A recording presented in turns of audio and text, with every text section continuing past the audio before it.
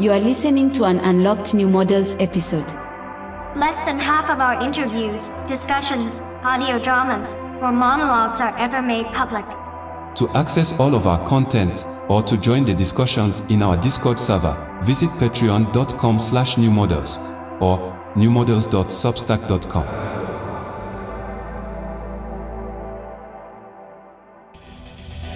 You're now listening to New Models.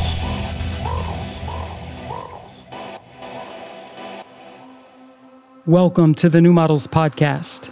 On this episode, we'll be speaking with three members of the Collapsology Crude Futures group, an entity that formed in the New Models Discord and that was initiated by Richard Hames, co-author with Alex Roberts of the 2022 Polity Books title, The Rise of Eco-Fascism, Climate Change in the Far Right. This summer, Crude Futures published a zine and a card game, which beyond being nice objects in their own right, a physical archive of this particular moment of collapsed discourse, they're primarily tools for others to tell the story of how a world collapses and to role-play ways of navigating that transition. Some listeners may already have the zine and game in hand. They're available now at shop.newmodels.io. But for this episode, we chatted with two of the zine's authors, returning guest Richard Hames, as well as writer Beau-Caprice Vetch, to discuss their essays in the Crude Futures project. Additionally, we're sharing with you an excerpt from a piece written and read aloud by musician and journalist Jake Colvin, who recorded his piece from a permaculture farm far enough off the grid he had to take a short hike in order to transmit it to us. A common New Models refrain is the disillusion of media infrastructure, the disillusion of long-standing conceptions of the public sphere. And so it's both fitting and ironic that a group focused around ideas of collapse would give us such a rich example of what can be built when alternative infrastructure is offered. We're thrilled that projects like Collapsology's Crude Futures can exist within the New Models context. The printing of the zine and card game was funded with proceeds from our previous publication, the New Models Y2K20 Codex, and sales from Collapsology's Crude Futures will in turn fund whatever our community dreams up next. We want to extend our thanks to everyone involved and listening here for supporting. But enough of the preamble. I'm Lil Internet, joined by my co-host Carly Busta. Our guests are Richard Hames, Beau-Caprice Vetch, and Jake Colvin of the Collapsology Crude Futures group. Let's get into it.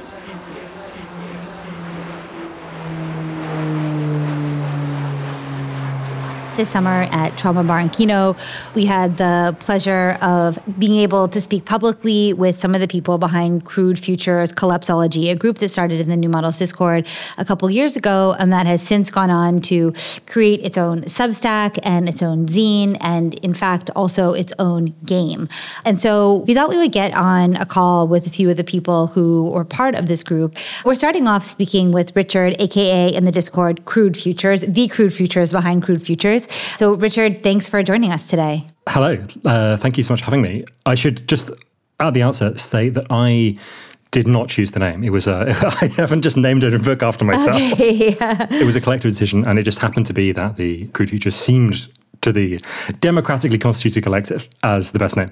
Well, it is the best Self-titled first album. Yeah, self-titled first album, right. Richard is also an author in his own right. We interviewed Richard, who was working under the pseudonym Sam Moore for The Rise of Eco-Fascism by Polity, which came out in 2022, and recommend people go back and listen to that for some deeper thinking on that subject. But today, we're going to speak about the Project Crude Futures, the zine that came out, and the game, and some work that will eventually also become a book, if the rumor is true. I hope the rumors are true. At the moment, we have to instantiate the rumors in a proposal and then send it off to a publisher, and the publisher will decide if the rumor is true. Okay, so it's definitely true. Okay. Maybe as a way of beginning, I mean, if one reads the Crude Futures zine, which is available at shop.newmodels.io, your opening statement is one which I find really refreshing. You basically say, the notion of collapse is banal. The idea of collapse is something that has been part of the human experience since the beginning of time. Maybe the question here is, why start a group in our Discord about collapse if collapse is so banal? What was it about the idea of collapse, or what is your framing of collapse that made this an exciting venture? And why do you think people responded to it beyond the reason that it sounds apocalyptic and exciting. But like, as you say, in a sense, it's also banal. In some ways, the history of apocalyptic thinking, or the history of declaring that the apocalypse is imminent, is quite a marginal history. So most people who've taken on the kind of the figure of the Cassandra, which is this person whose prophecies of doom are destined to be not believed, most people who've taken on that role have been pretty marginal to the societies in which they've lived. One can think of the Munster Rebellion, the Anabaptists' declaration that the end times were imminent.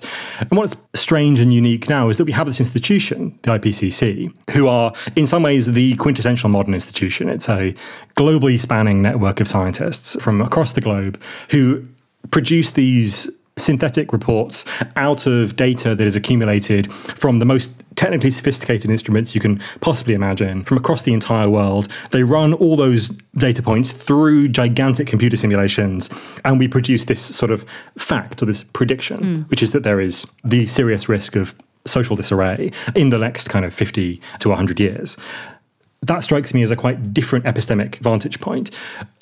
What is interesting about it, and what is interesting about, say, for example, the UFO phenomena that you were talking about with Trevor Paglen on the previous episode, is that in some ways there's been this sort of moat, what I describe as the moat of cringe, sort of developed around ufology, right? So Richard Doty, this counterintelligence officer, has deliberately made it so that engaging with ufology is cringe and sort of not the kind of thing that a serious person would do. And in the same way, we have a sort of moat of cringe around collapsology, right? It is understood as a marginal pursuit, even though the empirical bases for that prediction are absolutely central to our contemporary society in the form of climate modeling, the IPCC. And so you will see this all the time. People describe how bad climate change is going to get, and then they in some ways refuse to make the inference that leaps them from that collection of predictions to this cringe consequence of that.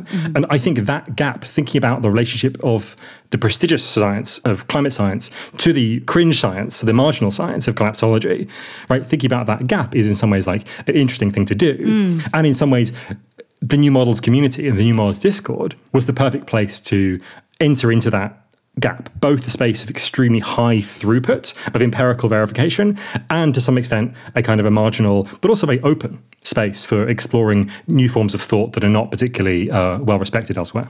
I like that definition of the New Models community. You know, one of the interesting things you do is that you think about collapse in a very particular way. You think about it, for one, as a social object. So already you're not just thinking about like the cinematic fantasy of collapse, you're thinking about what is the function of the notion of collapse in society? And getting that a little bit of like meta distance maybe allows you to position yourself differently. I know something that Beau speaks about, and he's looking to people like Jason Moore and Chris Shaw, who's the author of this upcoming book, Liberalism and the Challenge of Climate Change, is that collapse, the notion of collapse, tends to serve a certain function in society that upholds the norm. You know, as much as you can say like the sky is falling, neoliberalism will say, yes, the fact that you can say the sky is falling is why our system is so good. So it serves a reinforcing role as opposed to one that gets us outside of the current ways of thinking. So could you maybe say a word about how you think about collapse, how you set out to approach it in this group? So if we think about traditional collapsology, what we would counterpose to our own construction, which we might think of as kind of critical collapsology, if we think about traditional collapsology, the main narrative that it tells is that there are social systems and that they serve generally the common good, and that they are organized in such a way as to take energy from the world, systematize that into sort of social complexity, and then what happens in the collapsological narrative is that a crisis comes along that means that that social system falls apart. And this is simply untenable for the contemporary world. Crisis is not the thing that threatens capitalism. Crisis is the lifeblood of capitalism. It is what it thrives on. And so if we're going to try and apply these lessons that are extrapolated from the Roman Empire, from Easter Island, from the collapse of North Greenland settlements, from all the manner of things that across all manner of different civilizations across history and their declines. If we're going to extrapolate from those, we need to have this like crucial transformation, this crucial difference, right? Which is that in some ways, the thing that causes all other societies to collapse is the thing that allows capitalism to survive. To give a really kind of concrete example of this, or a concrete prediction about this, I would not be surprised at all if in the next 5 to 10 years, someone of Elon Musk's ilk, perhaps Elon Musk himself, is in some ways given social permission to do something, perhaps geoengineering, perhaps some sort of massive re-engineering of the global economy, in order to prevent collapse. And so the question, I think, for us is like, how does collapse appear as an object for governance? How does it appear as a thing that is deliberately avoided? In some ways, it's possible to think about fascism as a thing that the three big social formations of the post-war era were all trying to avoid. It's just they had totally different notions of what fascism was. So the Soviet system is obviously anti-fascist. It's trying to suppress and repress fascism in society, particularly, of course, in East Germany. The neoliberal system is trying to get away from fascism, which it views as this sort of horrifying excess of democracy by suppressing democracy in society. The social democratic tradition is trying to get away from fascism by providing the means of life for people so they don't adopt these extreme political views. And so they have different views of what fascism is, they produce different societies. In the same way, we can understand that there's going to be a panoply of ways in which collapse is figured. And the people will try and act in order to prevent that collapse from happening. So that's be my kind of social prediction about the way in which collapse will appear in the formations of the contemporary political world. So just a quick methodological question. What was your strategy in setting up this group? So one of the issues with collapse is there are so many ways you can approach it. And with, this systemic disintegration, where to begin? And I think a lot of people feel like they don't even have agency in this conversation. So can you take us through what kind of infrastructure you mutually developed or what you decided your goals were initially? Because you ended up producing a fantastic zine and a fantastic card game, which are seriously useful. Like they give us some really good material, some good anchors. So yeah, how did you think through that? That's very kind of you. Thank you. So Beau and I have been talking about this afterwards in this kind of book project. This sense that there is no particularly good, clear place to begin is what we describe as the problem of the indeterminate totality. So society just appears to us as just like a massive number of things, right? And the question is, well, which one do you think is most significant? Which one do you think is going to collapse first? And traditional collapsology approaches this problem by trying to identify the core system. So on the one hand, we have the core system of the energy system, which strikes me as a plausible candidate. Energy is very important in society, and that's how societies sort of run. But of course, there are many other things besides. There's also the sense that we might get in some of the kind of more reactionary collapsologies, where, for example, you see gender roles. So, for example, lots of the trans panic now, as it's becoming this almost sort of fever pitch, particularly in the US, is about the fact that we can't reproduce our society without the traditional gender roles. And in some sense, that kind of trans panic is understandable as a sort of a reactionary collapsology. Society is going to fall apart because there are trans people, right? And obviously, I don't find that nearly as plausible. I don't find that particularly plausible at all. So there is this question of how to isolate something in society such that we can explain the collapse of society through that thing. And the way that we approach that question is in two ways in the magazine. One is that we don't really get to a single solution to that. What we have instead is this collection of people, and this is why the New Models server, again, was such a generative environment, because it has a group of really quite diverse, quite different people with very different interests. There are things in the magazine that I do not support, that I do not agree with. There are things in the magazine that I think are sort of byproducts of other things in the magazine, right? I think there's this sort of complicated hierarchization, but I acknowledge that there's a sort of democratic aspect to the way in which one puts together something like this. The second way, and the way that I propose in the magazine to approach this question of how to amalgamate or organize all these different threads, is through the notion of the institution. I describe an institution as a gully formation in state space. So a gully is like a kind of a ravine that has been formed by water flowing through it. And the idea is that when systems are in certain kinds of states, they fall down the sides of this ravine into a limited set of outcomes, right? And so we have this notion of the institution that captures the world, that takes parts of systems that would otherwise kind of bounce about all over the place and funnels them towards particular goals. And once we have this level of abstraction, I think that it becomes much more easy in some ways to pose the question of how, say, energy or social harmony or environmental coherence works in order to influence that institutional form. I want to illustrate a bit more what you're talking about here with the metaphor of gullies and state space, because I found it really useful. State space, I believe you described it as like a cube in 3 dimensions. And if you think of complexity spread out all over the place in a 3D space, the gully, so to say, like this ravine, attracts and condenses and removes friction from complex, more randomly distributed things, right? Absolutely. So let's take a really concrete example, the schooling system. So the schooling system in any major industrialized economy starts with a bunch of randomly scattered objects. Children, right? Preschool children who are just kind of different in like lots of different heterogeneous ways. And the skeptical notion, I think, of that schooling system, and indeed the kind of description of what it does, is it takes this massive random collection of things, which are children in all their diversity, and at least at the minimal level, it funnels and directs those into a particular single kind of thing, right? A disciplined object, a person with a certain set of skills, a person with a certain ability to participate in the adult world in different ways. One kind of crucial thing that pops out of that is this notion, in some ways, lots of institutions function through failure. You can imagine in this gully in state space, as children are like little particles of water flowing down towards being useful adults.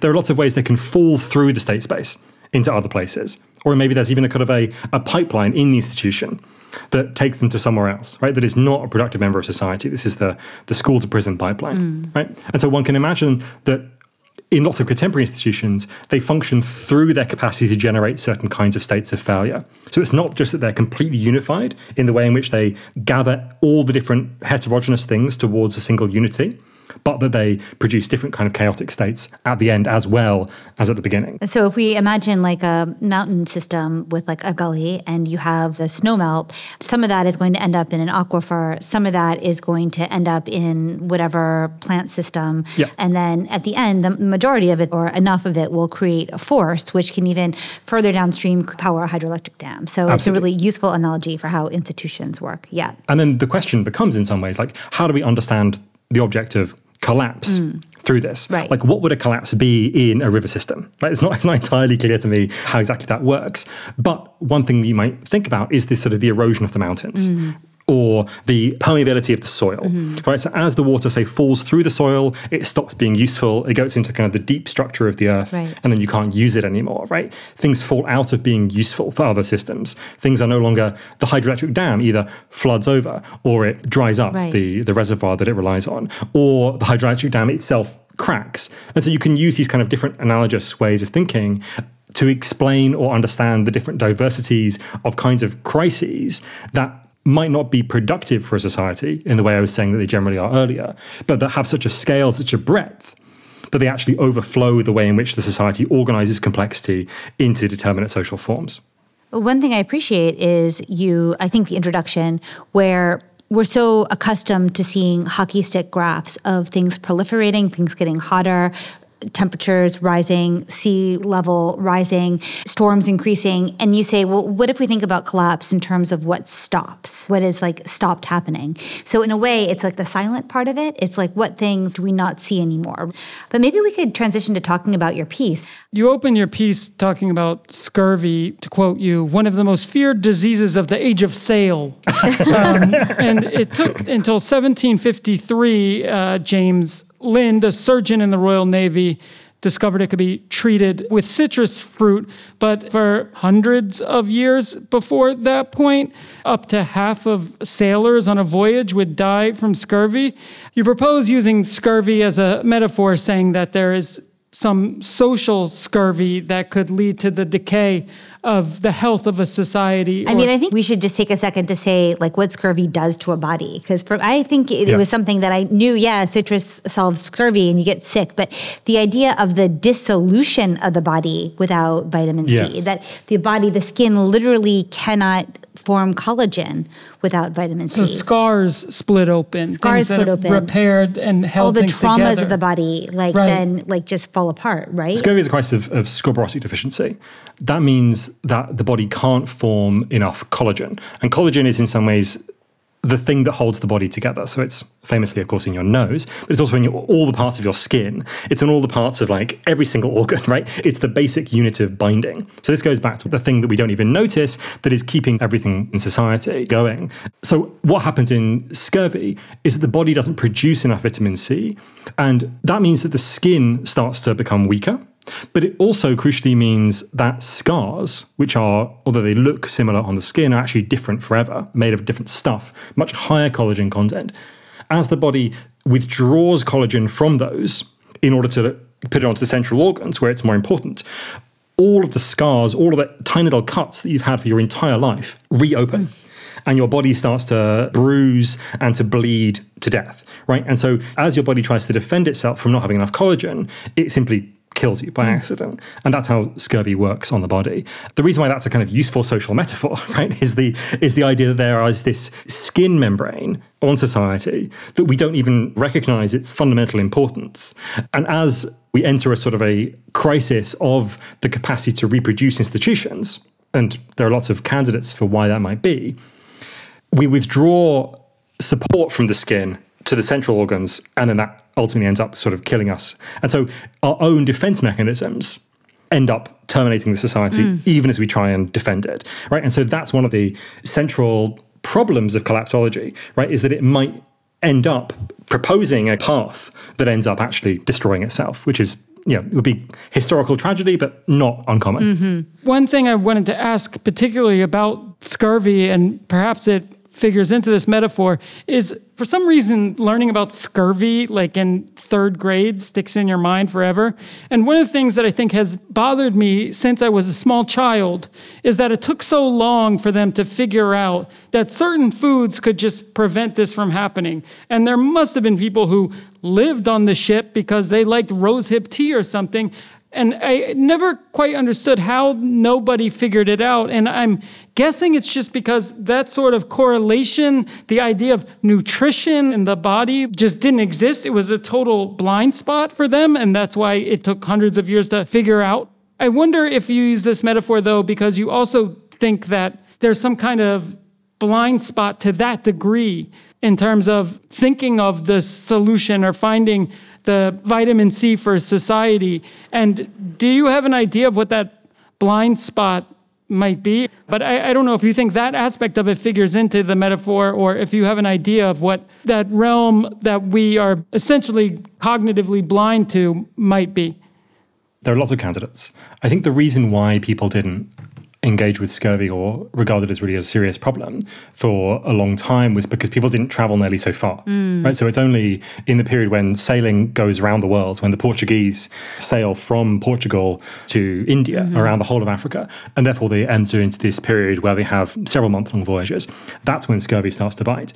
And of course, before that, people died of scurvy all the time, but they were commoners, right? Whose diets were not as diverse, and therefore we didn't really care. And in a similar sense, we might say that we've been deliberately collapsing societies all the time, right? The continental United States is built on the collapse of the previous societies that lived there. There's a massive genocide that happens that in order that the continental United States can exist. The war in Iraq is what we describe as a sort of applied collapsology, right? The point was to destroy the society. The point was to pull it apart and therefore reconstruct a new society on top of it. There is this other tradition of collapsology that in some ways has much clearer notions of what it is that takes to construct a society. And in my piece, that's the candidate I start with, trust. And because that is the way in which counterinsurgency has often understood itself to be kind of operating at. If we look at the history of British counterinsurgency in, for example, Malaysia in the 1950s, the point was to shred social trust in order that there was no one else who anyone could turn to. Like, you couldn't form these kind of militia groups because you simply didn't trust anyone around you.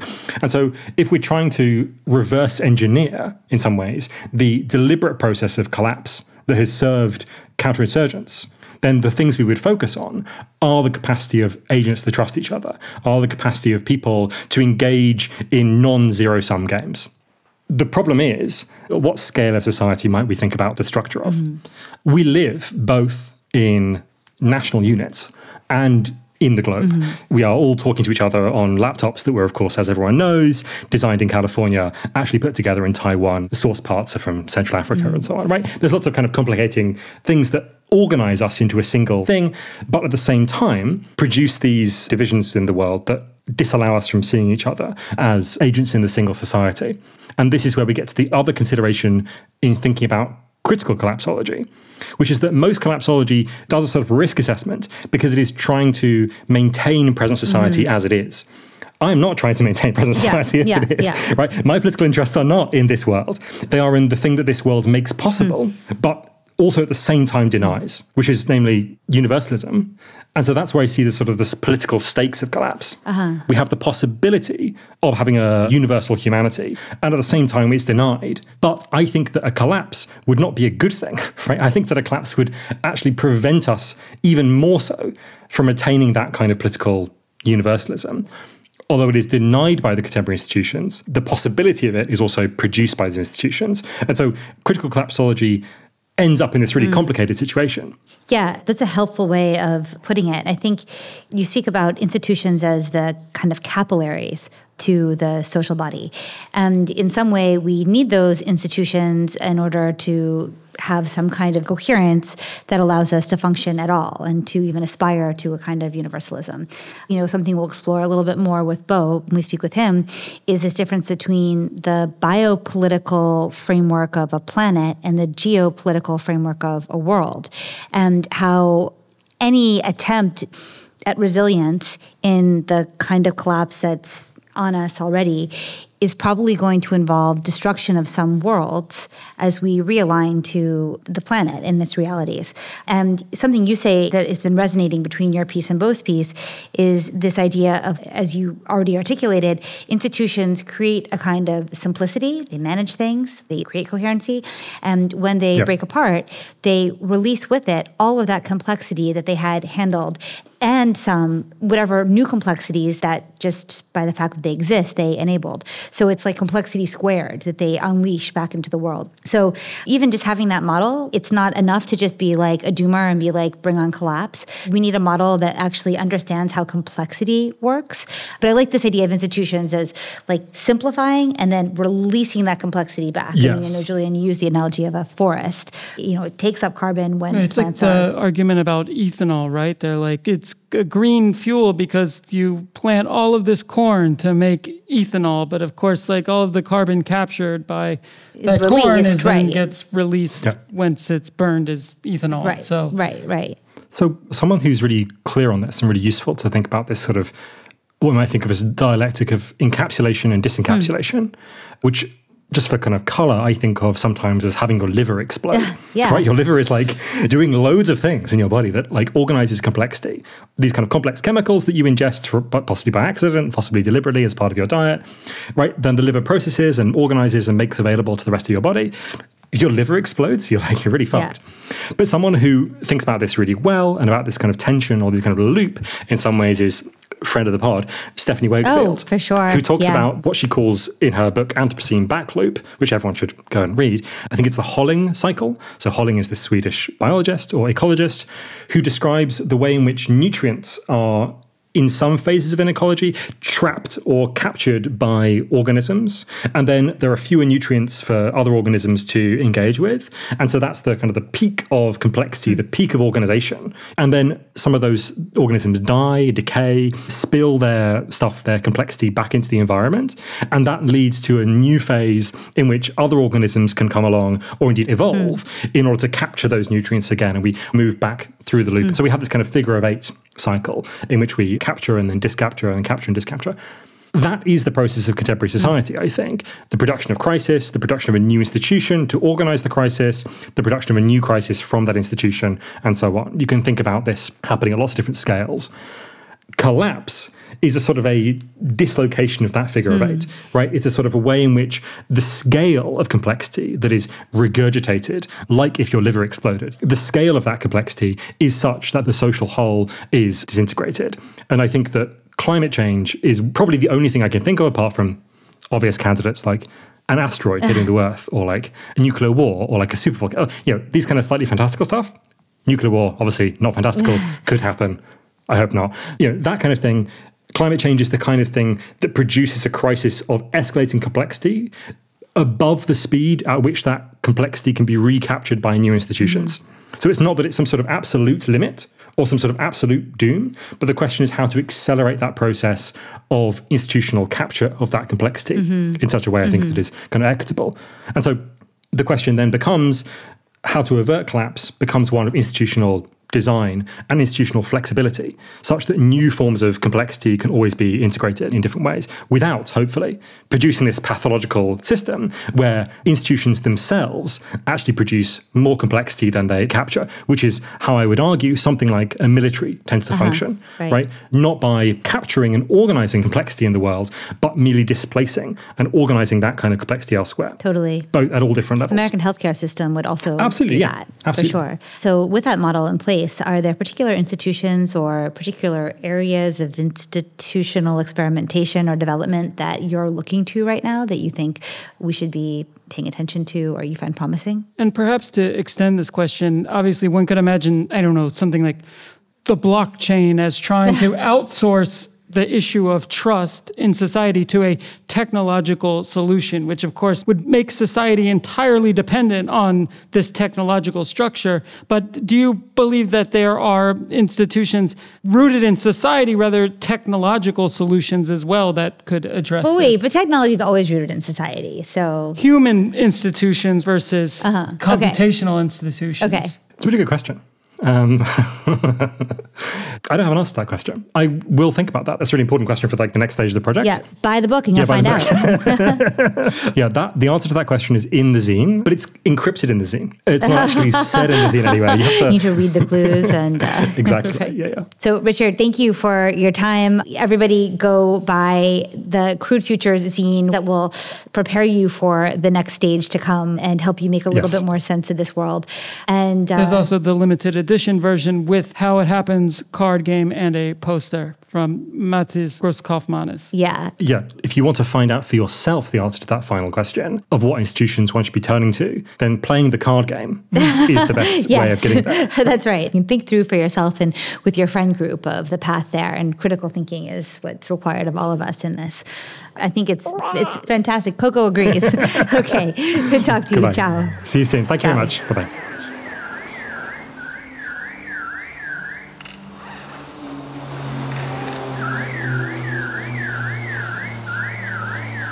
We are also joined today by Beau-Caprice Vetch, who is another core member of the Collapsology Crude Futures group. Beau lives in rural Washington state, which we're all very jealous of, and he works as a writer, and he has a piece in the Crude Futures zine called Planet Out of Joint. Beau, with Richard, is also working on a book project that will formalize some of these ideas. So, Beau, welcome to the New Models Pod, and thank you so much for all that you've done in the server in thinking about ideas of collapse. Yeah, thank you for having me.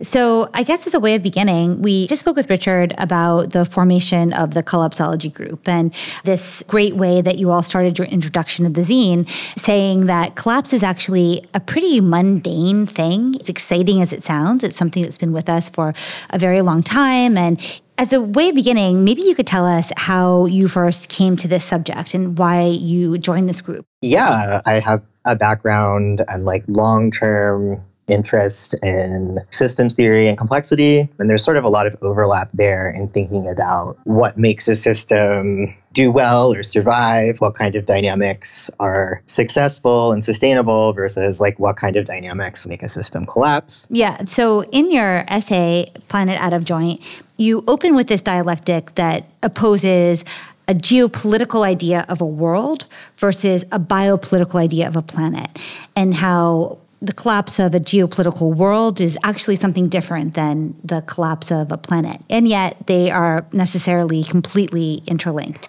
You point to Jason Moore, an environmental historian at Binghamton University, and I assume also Chris Shaw, who's the author of this forthcoming book, Liberalism and the Challenge of Climate Change, where they set up this idea that capitalism, or more specifically, a neoliberal iteration of capitalism, is actually helped by traditional climate activism, where it reinforces an idea that neoliberalism is good because it allows you to express yourself freely and you as an individual can choose to make the planet better. And then you go on in your essay to show how that is preventing us from thinking differently about this. Yeah, so I guess with my piece, it begins with me reflecting on the one hand, there's all of these climate disasters happening around the world that are sort of these very visible manifestations of what we might consider a collapse process.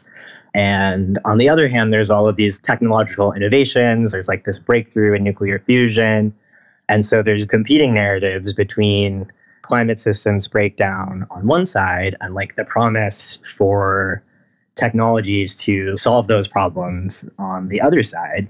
And it makes it hard from a personal, subjective perspective to orient towards a vision of the future when you can't reconcile these two versions of the future. Implicit to that framing is what kinds of worlds are we trying to preserve? Mm-hmm. And what are the conditions that those worlds depend on? I've been thinking a lot recently about how the internet gives us the perception that all of humanity is in one world, or at least makes imagining a single coherent world of shared sensitivities, values, and ideals possible. But I also think that idea of a single coherent world is maybe what led to the gulags and genocides and mass purges of the 20th century. I mean, there was a pluralism of worlds in balance with nature before the Industrial Revolution. But do you think today a plurality of worlds that all strive to exist in balance with the planet is actually possible? Yeah, I mean, that's definitely a hard question. The concept of the Anthropocene, it invokes this universal anthropos that is collectively responsible for climate change and the effects of industrial modernity. And in doing that, it obscures the accountability. There's very historically specific actors that are disproportionately accountable for these things. And so from that perspective, it's very hard to think about a universal humanity as a political subject in some sense. I kind of see that as this tension between no, there is no universal humanity. And then from a biophysical perspective, if you look at the whole history of the planet and of life itself, there are these sort of measurable ways in which life has transformed the planet, and humans arguably have an exceptional degree of agency to change the planet. But I think that agency lacks a subjectivity. Is there a possible universal subject politically in the future? I don't know. I mean, I'd like to think so. What would that look like if you were to free associate what some of the qualities of that universal subject would be? What would that non-fascist universal subject would be? Yeah. And would it even be human? Good point. Right. I think for me anyways, to sort of get to that point of the universality, you'd have to go beyond the human and go back to the origins of life and think about these processes that are universal to life. For instance, the transition from purely thermodynamic physical causality to information processing as having some degree of control over matter, in a very fundamental sense. I mean, I think that's one path towards thinking about universality. Right.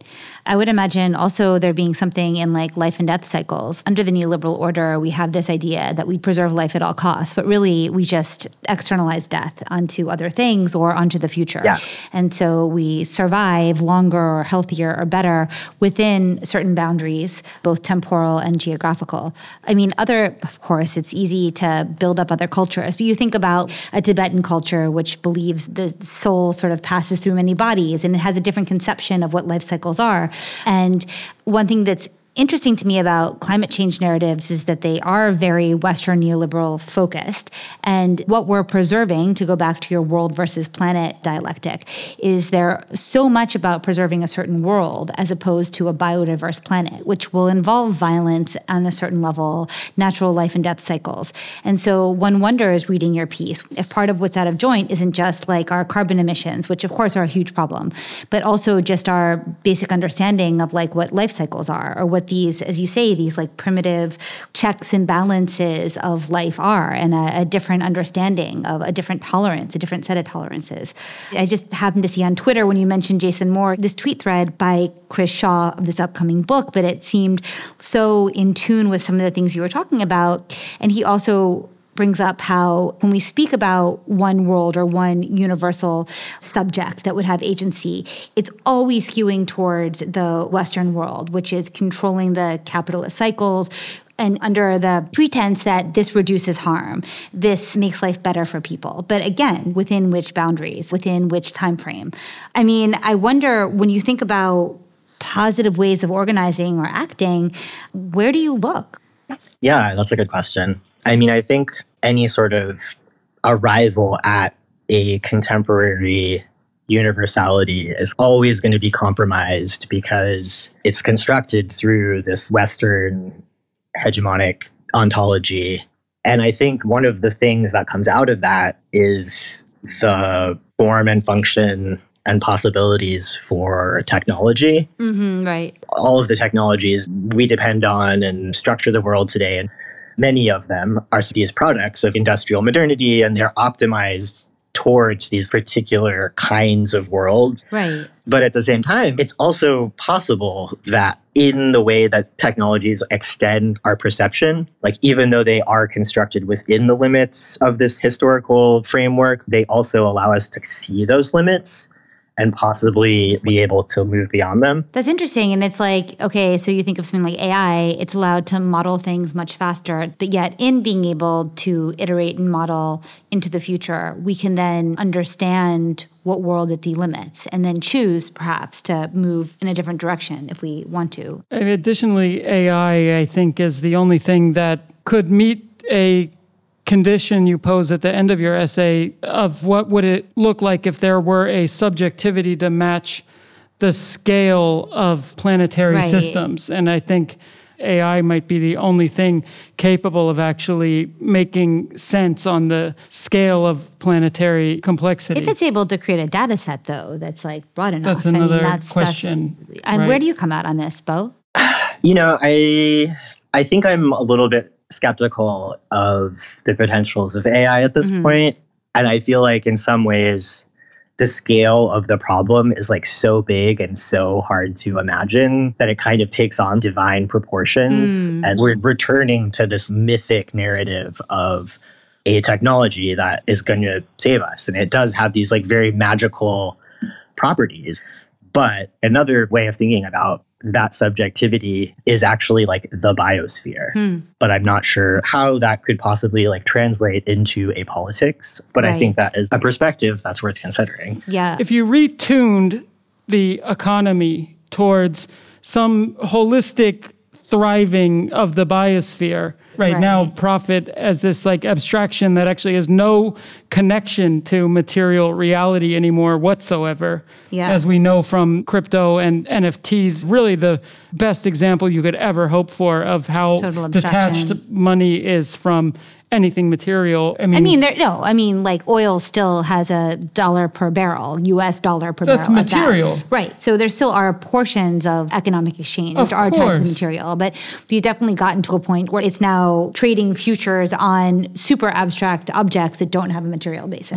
Right. So maybe we are seeing the signs, or do you think we might be seeing signs of some limit of profit as an organizing concept being reached? I mean, I think as a global paradigm, at some point, it's going to create problems when the claims made on the future are like contingent on like continued economic growth. And that economic growth, it has to recouple to the material basis of the economy in a sense. Yeah, I think that is an inevitable problem. I think the way that capitalism could persist in many places would actually like look a lot like collapse in the sense that some of the like most successful forms that are able to like come in and take on functions of a state when the state fails to meet the needs of subjects are cartels and mafia organizations. These pretty reactionary forms. Yeah, I mean, I could see like a lot of different possibilities. Any good ones? I I mean, personally, I think that there's a lot of value in the anarchist disaster response strategy, which is based around this idea of mutual aid and the idea of like forming robust para-state networks of support in advance of states failing. So a dual power model. Yeah, kind of. Totally. Right now, you are seeing a kind of dual power emerge, which is maybe not the kind that you're speaking of, where you have VC adjacent entities interested in setting up their own city states because they want to bypass the bureaucratic bloat and ideological barriers of states. Do you imagine that model has to do with the way that we're going to reorganize around the climate future to come? I definitely see different iterations of that. That's kind of like the 2.0 version of like the billionaire survival bunker, right? It's like that was the trend for a while, and now it's moving in like a slightly more communal direction where there's these like billionaire bunker islands or something with like that. With hot 20-somethings. Yeah. But I mean, I think like in some ways that's reflective of a very possible political paradigm that will emerge around the militarization of borders in the developed world and the sort of insulation of the capitalized classes from the global south, and the idea of a leftist alternative to that in some ways sounds very like romantic and appealing, but in other ways it being an exclusive, isolated island that's point is to withdraw, to me at least, feels kind of antithetical to the leftist impulse. I don't know. When a disaster occurs, people generally engage in practices of mutual aid far more than you would expect. Yeah, that's true. Based on non-disaster times. However, it's very hard to sustain. Yeah. So I think actually the project of seeding it before the disaster occurs, setting up those pathways, might make it more resilient. Yeah, totally. And I mean, I think when the conditions of the state that we like rely on for like protection and support fail, there's an obligation to rise to that occasion and help your neighbor. And like you've gone through this collective trauma. And so actually maybe we can think about the disaster as like already happening and like unfolding at a slower pace through these historical processes of colonization and capitalism. So this is a very edgy question, but I have this like innate problematic response sometimes to climate change narratives, or maybe the concept of it, that I kind of have to actively push myself back from, but I want to present it to you and hear your thoughts on it. The belief that human technology is capable of holistically sensing and accurately modeling planetary systems could be seen as just another example of the sort of extreme hubris and anthropocentrism, the product of the Western scientific world itself, when in fact our technology is crude and simple and can't grasp the actual complexity of the Gaia and our planetary systems. Cycles of ice house and greenhouse Earths and extreme climate events will happen with or without human intervention, and any aim of a green transition cannot be disentangled from an overarching aim of human domination and control over the systems of the planet, whether climate or the biosphere. So I don't know, there's some voice in my head that pokes me with this, and I'm sure I'm not the only one. And I want to know your response to that thought. Well, yeah, I mean, the ways that we sort of model climate systems or Earth systems or like the biosphere in order to make predictions about how many degrees of warming are okay.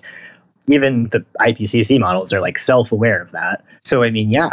I mean, maybe by extension, though, is there another narrative other than we accurately have modeled the planetary systems and we know that we are changing the climate? Is there another narrative that you find also could motivate society, humanity, to act more in balance with just the biosphere, say, instead of putting the focus on the biosphere. The planet as opposed to the world. Again, the biopolitically defined planet as opposed to the geopolitically defined world. That's a good question. I think the connection between the necessity of economic growth and the possibility of life getting better in the future for more people is like a very implicit narrative when we think about climate change and modeling and the future.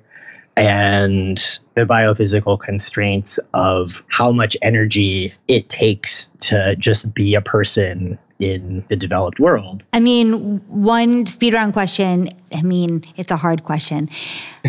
So if there was one thing that would reduce friction, making some kind of material change, what would it be? Like, if only, is there an if only for you? Is there, or maybe it's something that would be stopped, right? Not something that would be provided.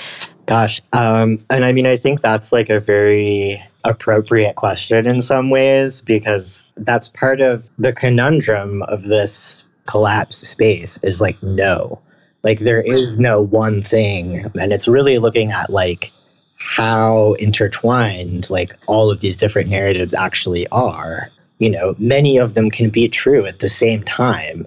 Yeah, it's really like looking at the relationships between all of these different systems. I think that's a great answer. All right. Well, Beau, thank you for coming on the pod and chatting with us a bit about your essay and a bit about your work with the Crude Futures Collapsology Group.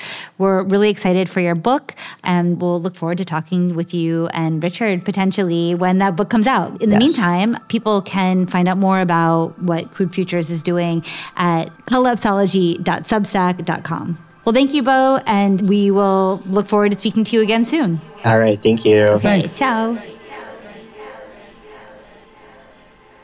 Now we'll hear from Jake Colvin, who reads an abridged version of his essay for the Crude Futures zine, Bodies on the Wheels, Just Stop Oil.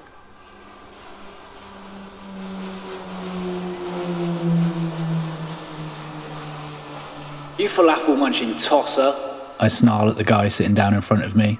You middle-class wanker. You don't even know why you're doing this, do you? I've got to pick up my fucking daughter from school. I'm beginning to run out of steam. I look to my right at Connor, a young student wearing a grey Arc'teryx jacket, currently berating his girlfriend for blocking his way to work, and nod at the guy. Grab his other arm, mate. We walk to either side and take an arm, then begin to drag the long-haired man Tommy across the carpet. Reality! Clara screams from the other side of the room. We both let go of his arms, crouch, and touch the floor.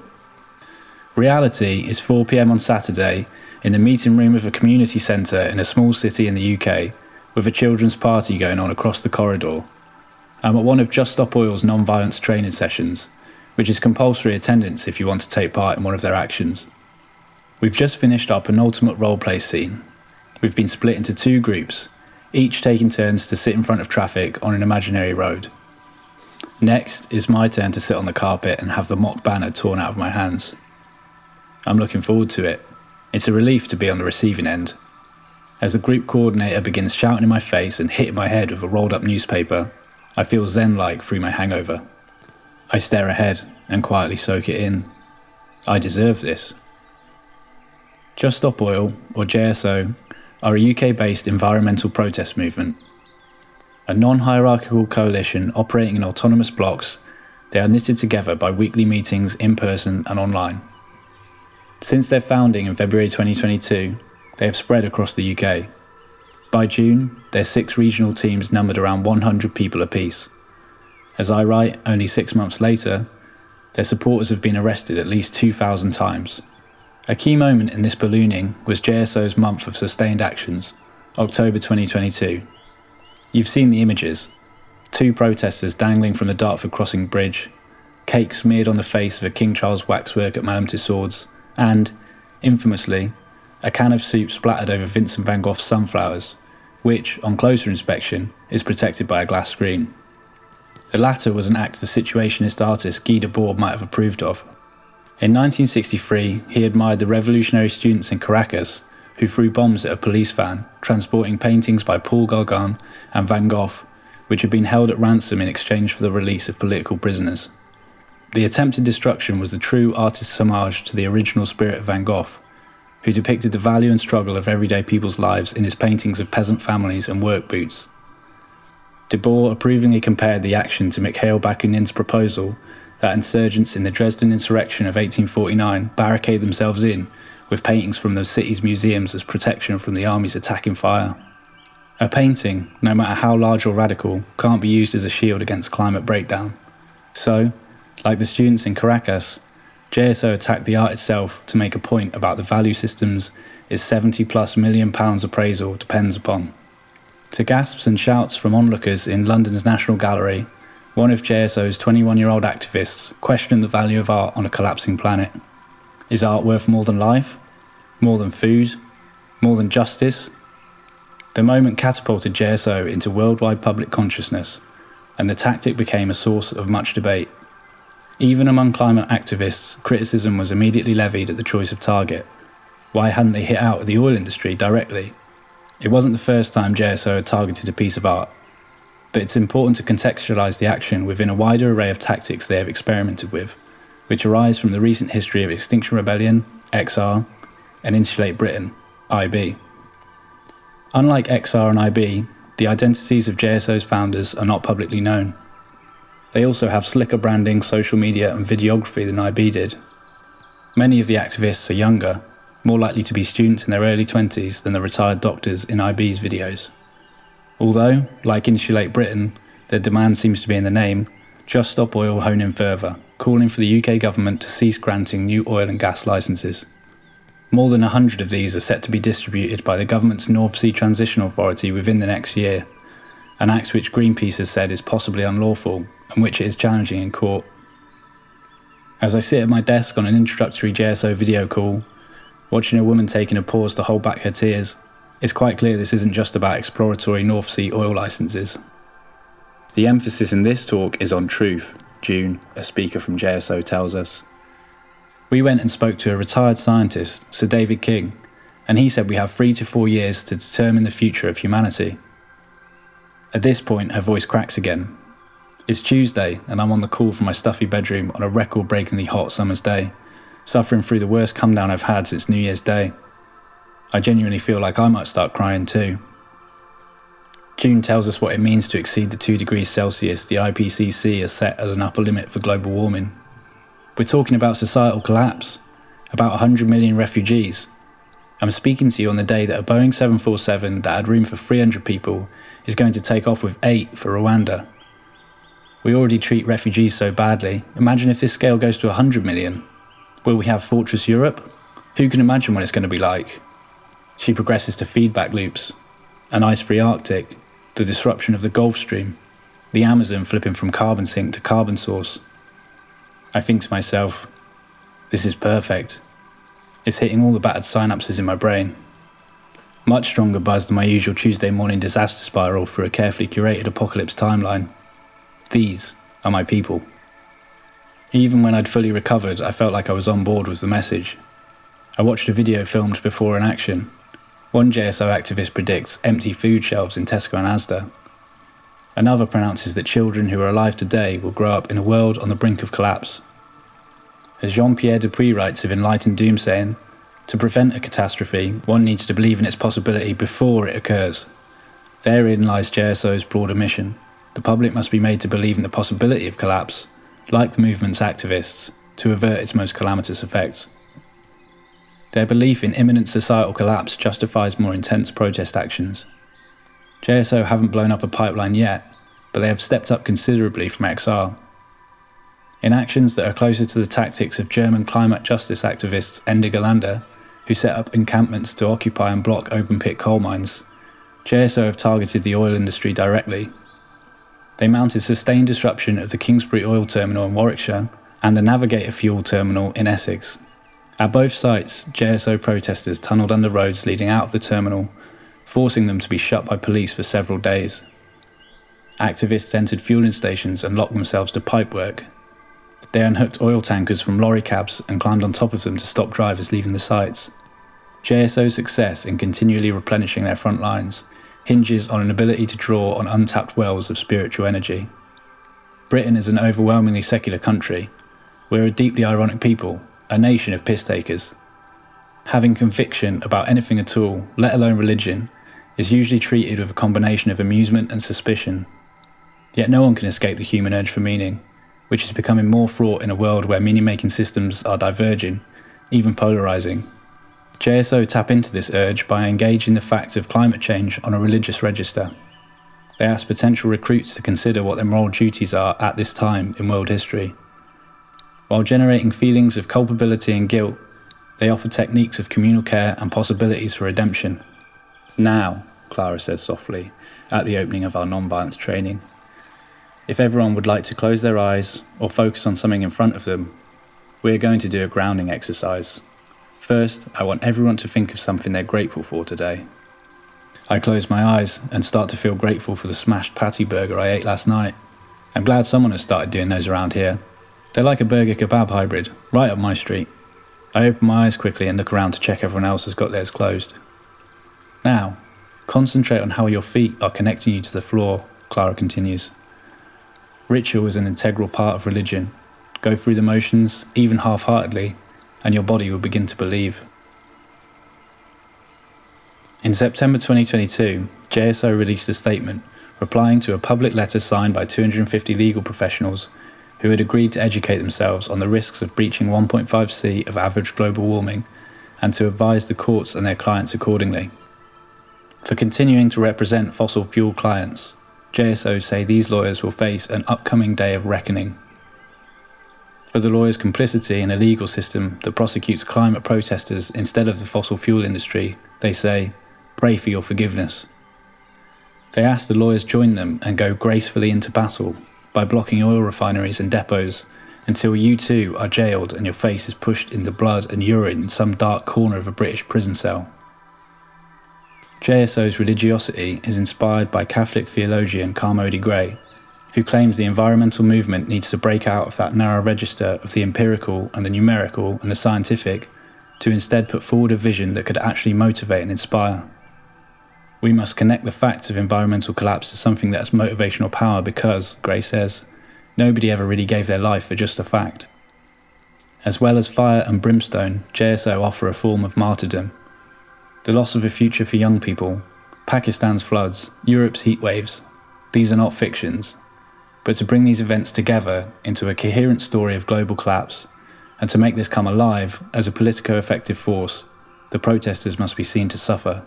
JSO must be seen to be a cause worth suffering for, to substantiate a loose flock of followers into a spiritual political movement. Part of the martyrdom protesters undergo is a social violence in the self-sacrifice of class privilege. Not all of its activists are middle class, but JSO make a point of referencing the well-to-do jobs of the people who take part in actions. Referring to Dr. Patrick Hart, a GP who smashed the screens of petrol pumps at Thurrock services off the M25, JSO urges to wonder why a GP, his parents, a gardener, a grandmother, a vet, a teacher, an engineer are prepared to take such disruptive action. Working class people are significantly more likely to have a criminal record and to have been imprisoned than middle class people in the UK. There are jobs in healthcare, banking, finance, law, the military and security you'll be excluded from for having a criminal conviction. To the middle class psyche, a criminal record borders on a form of social death. Willingly getting one is a sacrifice of socio-economic status and mobility, and this is what JSO encourage. Activists are expected to remain at the scene of actions and take individual accountability by being arrested. If they are charged with a crime, they are urged to enter a not guilty plea to take up the court system's resources and test whether a jury will acquit them. The Pontius Pilate figure, dog whistling her way towards JSO's first lethal martyrdom, is far-right Home Secretary, Suella Braverman. In Parliament, she called JSO activists Guardian-reading, tofu-eating wokerati after they blocked the Dartford crossing. It was a cynical, almost self-caricaturing attempt to frame climate collapse as a cultural issue championed by a liberal middle-class elite. JSO anticipated moves along these lines in a blog post, predicting right-wing Tories fueled by Brexit success and black oil money would attempt to frame renewable energy as an attack on our culture and traditions. What the right perhaps recognise is through their opposition to continued fossil fuel extraction, JSO are moving towards opposition to the continuation of capitalism wholesale. When the non-violence training session I attended finished, I put a tick in the box saying I was ready for action. I even asked when I could get my hands on one of those fire extinguishers filled with orange paint. I'll start going through the motions as further research, I thought. Then I'll throw my body in front of the wheels and hope some of my guilt is washed away. But when I touched the ground outside the community centre, banal realities began to soak through. If I got a criminal record, would my car insurance premium go up? Could I still work on contract for my old corporate employer if I ever needed to go crawling back? Do I declare it on my visa waiver application if I try to visit the US again? For the next month or so, I went back to my normal life, holding on to the vague sense of complicity in ecological collapse that permeates so many equally mundane life choices. It takes profound strength to stand up in a courtroom and vividly describe your concern for humanity's future, and then have your own future curtailed with a prison sentence or a conditional discharge. I see JSO as heroes. For my own part, the collapsologist's path has now led me to off-grid permaculture farms in rural Wales. Permaculture's advocates want to create communal human systems based on regenerative ecological models. In committed forms of low-impact living and in JSO's activism, there is a similar will to extricate yourself from the continuation of normal society. They can both be contemporary responses to confronting collapse head-on and asking, what now? They are also similarly spiritual paths. JSO's activists experience ecological disaster through the sublime personal collapse of self-sacrifice. For now, I need to experience the sublime personal rebuild of an everyday connection to local ecologies.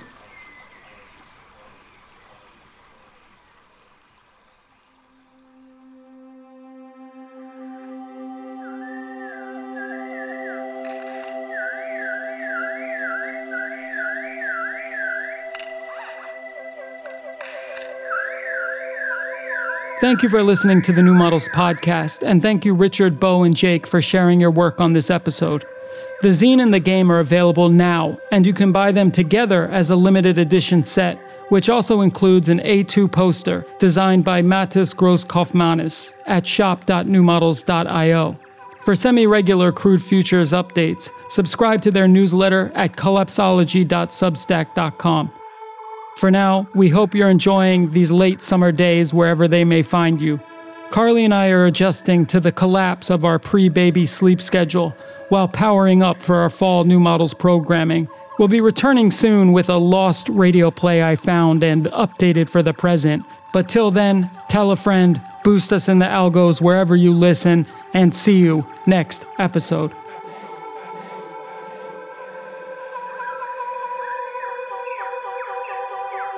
This has been a New Models production. Music and mixing by Lil Internet. For more, visit patreon.com/newmodels or newmodels.substack.com.